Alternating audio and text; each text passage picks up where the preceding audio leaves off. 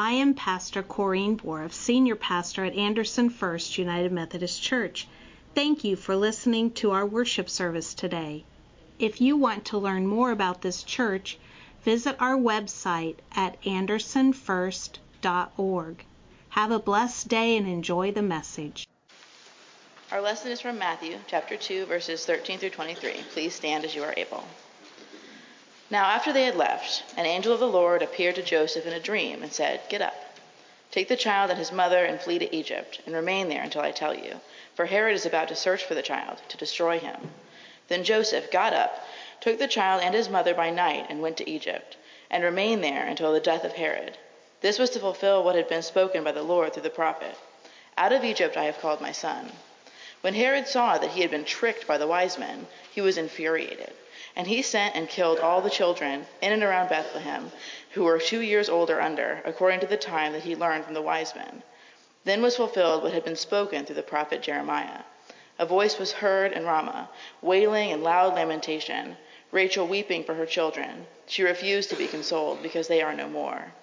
When Herod died, an angel of the Lord suddenly appeared in a dream to Joseph in Egypt and said, "Get up, take the child and his mother, go to the land of Israel, for those who were seeking the child's life are dead."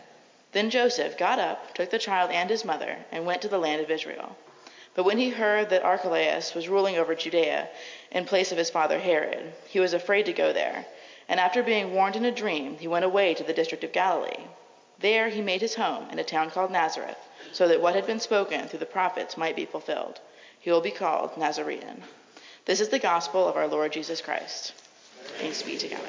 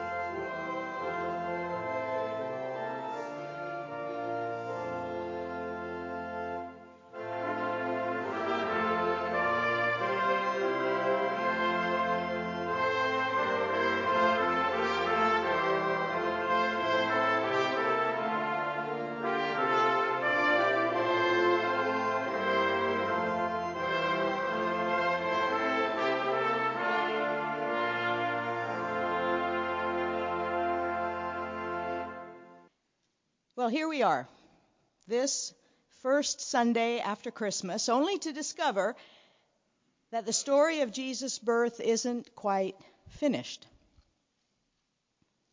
We'd like it to end with the warmth of a cattle stall and a baby swaddled in clean cloth lying in a manger. We'd like this wondrous story of a miracle birth to end with angel song, "Peace on earth, goodwill to everyone," announcing the good news of a child born who changes everything. We'd like this story to end with candles lit and sweet strains of "Away in a Manger" and "Silent Night." Isn't that why we've watched and waited these 4 weeks in Advent? This was the moment of all of our longing, all of our hoping. The birth of an infant who is our Savior and Lord. The infant who is God with us. But this tiny baby, this gift of God's love, came to us, to our world. And our world is a dangerous place. And so on this first Sunday after Christmas, the warmth and tenderness and safety of a manger bed lit by heavenly star is shattered by the violent reality of this world in which we live. The realities of our world haven't changed one bit from the world that Jesus was born into. Political and powerful forces are always threatened by the young and the humble and the prophets among us who speak and live truth. And these forces will do anything, even massacring the innocent, to maintain their power. We may want to ignore it because the rest of the Christmas story is not pleasant. But there it is in Matthew's Gospel. It cannot be ignored, not if we want to know the whole truth of God and this Jesus born to show us the way. Can you imagine the panic Mary must have felt when Joseph woke her suddenly in the middle of the night, hurrying her to get up and quickly pack what they had because Herod the king was sending soldiers to search for and kill their baby Jesus? Can you imagine? Angels have sung of joy, and shepherds have visited and bowed down, and wealthy magi have come from far away to worship the baby and leave expensive gifts, and now Herod is coming to destroy him? When mothers and fathers face danger threatening their children, they do the only thing they can do. They flee. And they flee to the safest place they know, the safest place they can get to. They flee even if the fleeing itself is dangerous. Now, Joseph, who is not unaccustomed to hearing from God in dreams, heeds the warning and follows the angel's instructions. Scripture doesn't tell us exactly where in Egypt Mary and Joseph and the child went. But those 250 miles, maybe more, must have been harrowing miles. Egypt was a place that they most likely had never been, a place where they knew no one. They didn't know the language. They didn't have a job waiting for them. Where would they live? How would they survive? How long would they be there?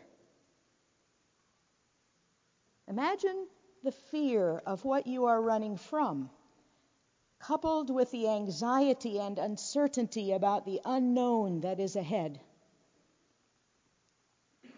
Fortunately, most, if not all of us, can only imagine. For we have not experienced anything like this in all our lives. But millions upon millions of people in our world today know exactly what this fear is like. They understand perfectly, for this is their story too.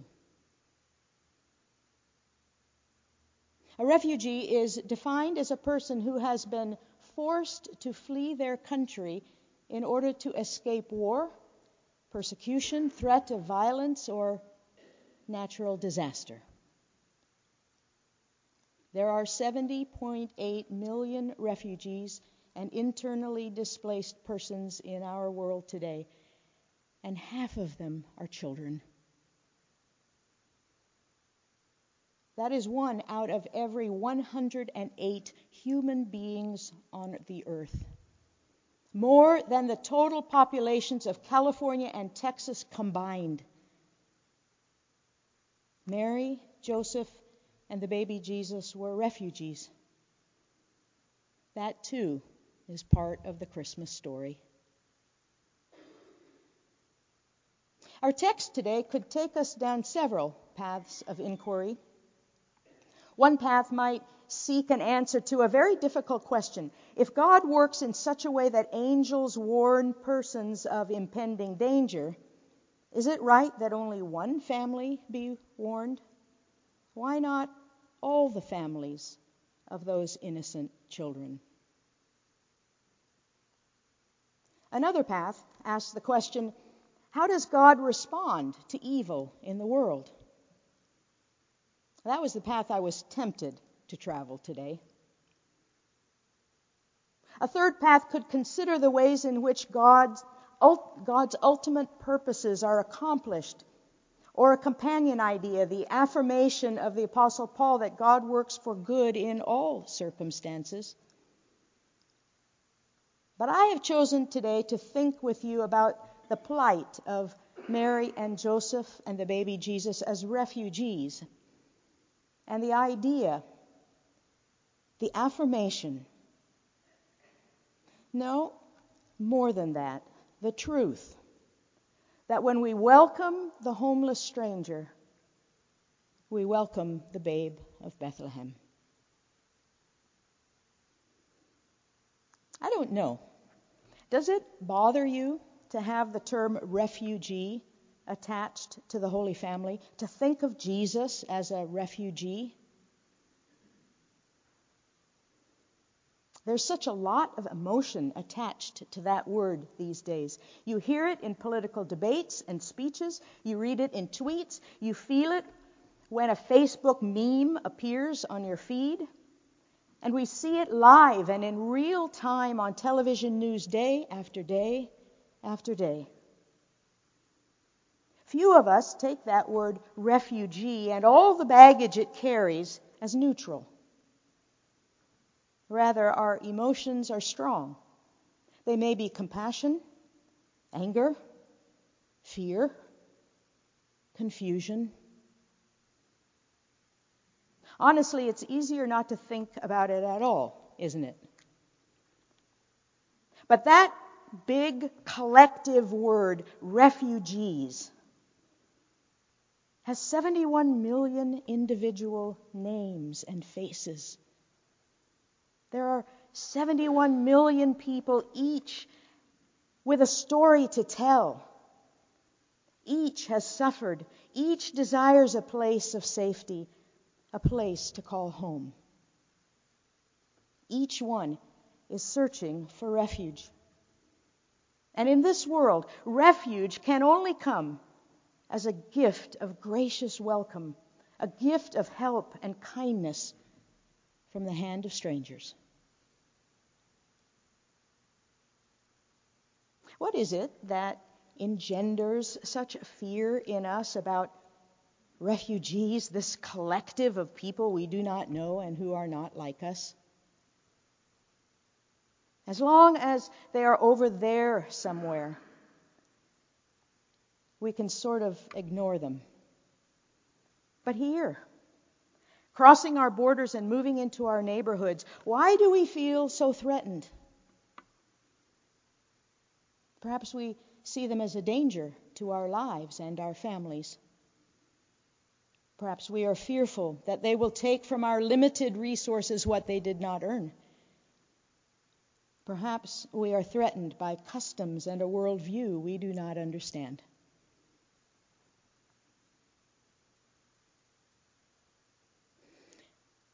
A story is told out of the Hindu religious tradition of a man walking into a dark room. He's horrified to see what looks like a snake coiled in the corner. Though full of terror at the prospect of a venomous snake ready to strike, he fights the urge to flee and instead moves toward the snake to examine it. On looking closer, he discovers that the snake is nothing but a harmless coil of rope. This, according to Hindu tradition, is the purpose of philosophy, to take away the fearsomeness of the world by removing the threat of the unknown. Knowledge of the truth about the world makes the world less fearful and more bearable. It is true, however, that there is nothing more natural or more innate than to avoid the fearsome snake in the dark corner and stay safely apart with our own kind. It's safer when we know what to expect of others and we know what's expected of us.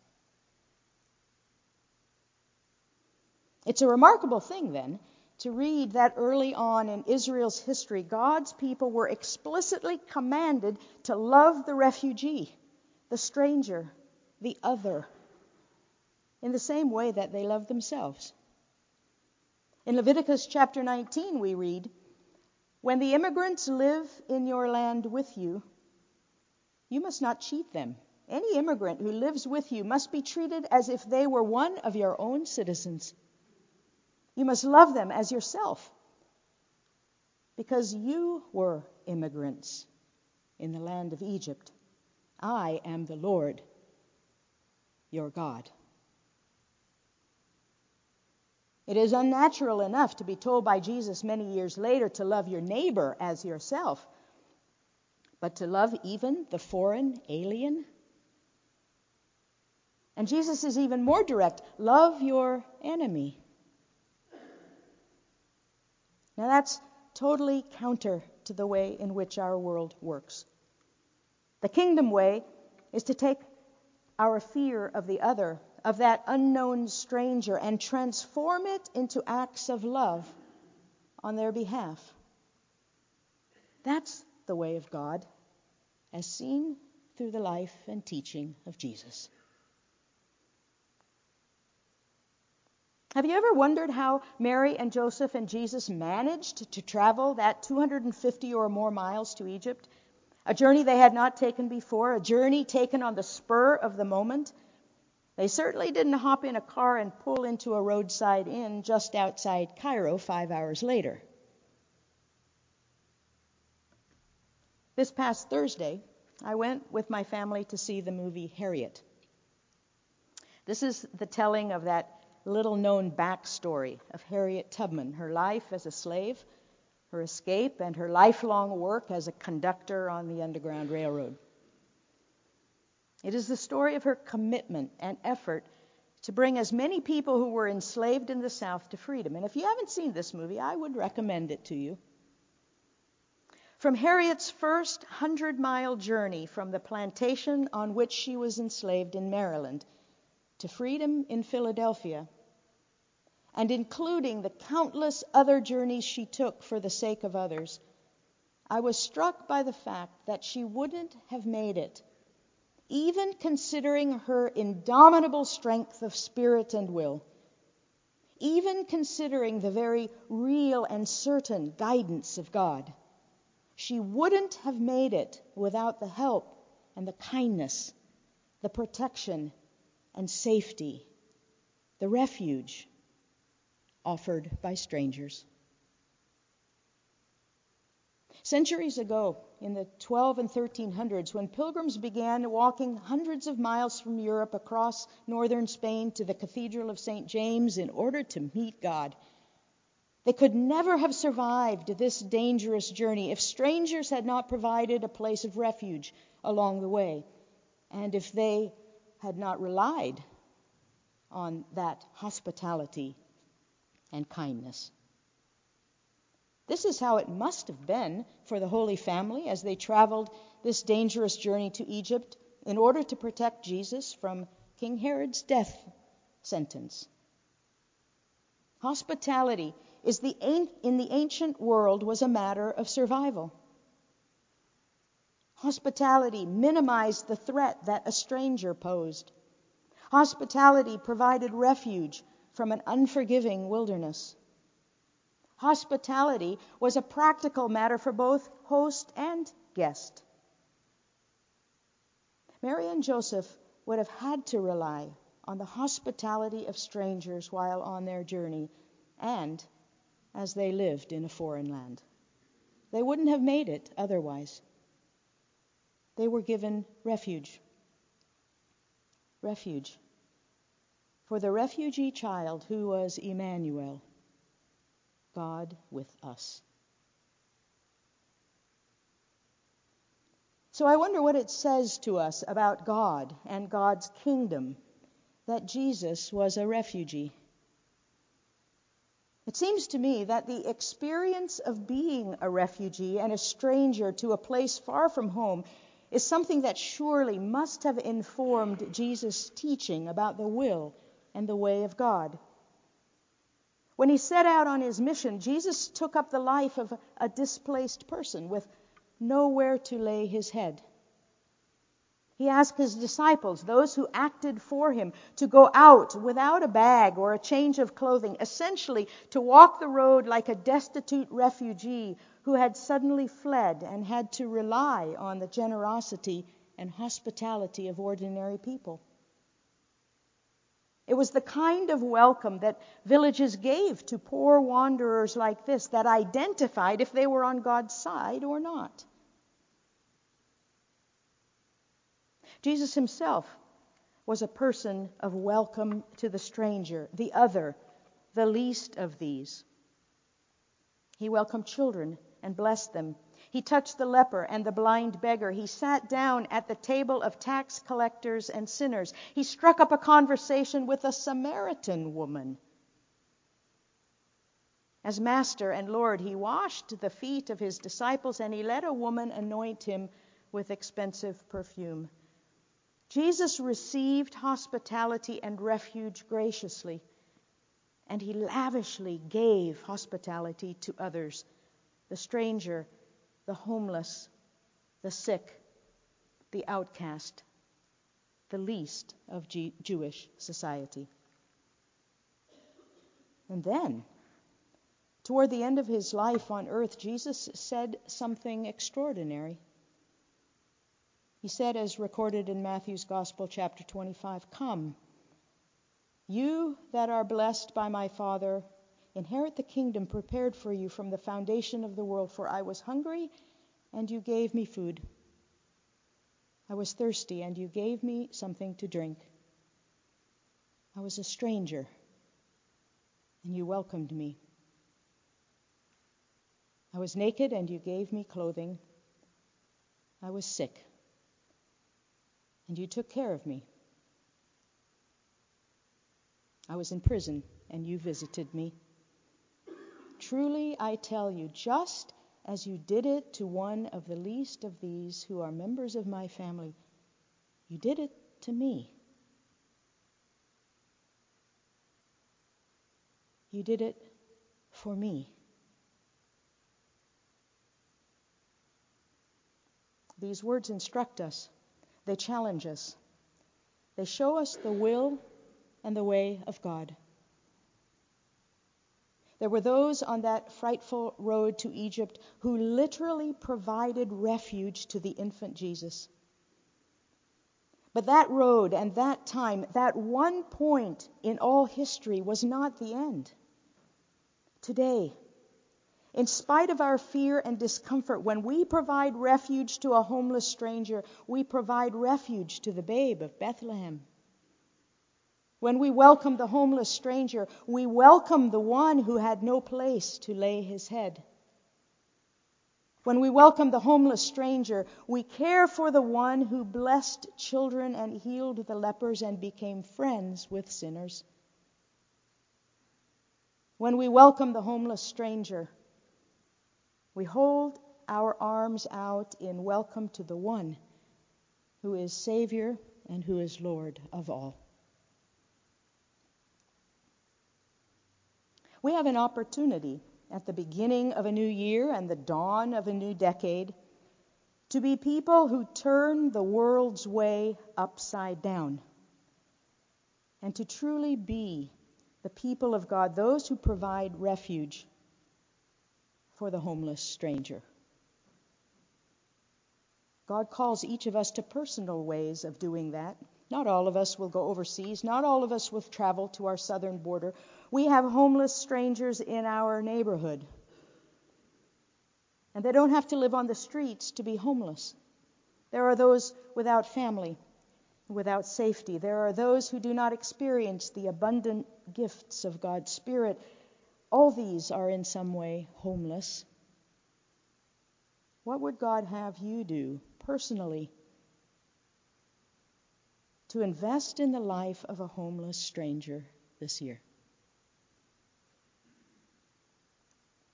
Our governor, Eric Holcomb, has taken a stand.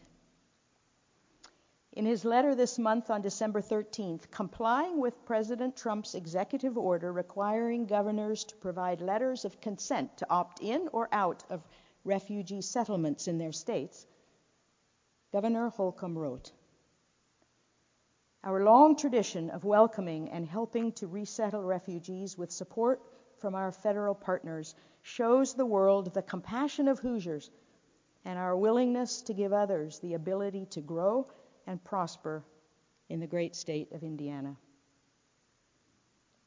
In this divisive and angry climate that our nation is now experiencing, if Governor Holcomb can take this stand, surely God's people can do no less. This Christmas story, it seems to me, is not just the story of 4 weeks in Advent and 12 days following Christmas Day. Whenever one refugee is given refuge, the Christmas story is lived again. In 2020 and beyond, let's celebrate Christmas every day. In closing, I would like to pray a prayer that Pope Francis offered this year on behalf of the refugees of this world. May it be our prayer today. Merciful God, we pray to you for all the men, women, and children who have died after leaving their homelands in search of a better life. Though many of their graves bear no name, to you each one is known, loved, and cherished. May we never forget them, but honor their sacrifice with deeds more than words. We entrust to you all those who have made this journey, enduring fear, uncertainty, and humiliation in order to reach a place of safety and hope. Just as you never abandoned your son as he was brought to a safe place by Mary and Joseph, so now be close to these, your sons and daughters, through our tenderness and protection. In caring for them, may we see a world where none are forced to leave their home and where all can live in freedom, dignity, and peace. Merciful God and Father of all, wake us from the slumber of indifference, open our eyes to their suffering, and free us from the insensitivity born of worldly comfort and self-centeredness. Inspire us as nations, communities, and individuals to see that those who come to our shores are our brothers and sisters. May we share with them the blessings we have received from your hand and recognize that together, as one human family, we are all migrants, journeying in hope to you, our true home, where every tear will be wiped away and where we will be at peace and safety in your embrace. In Jesus' name we pray. Amen.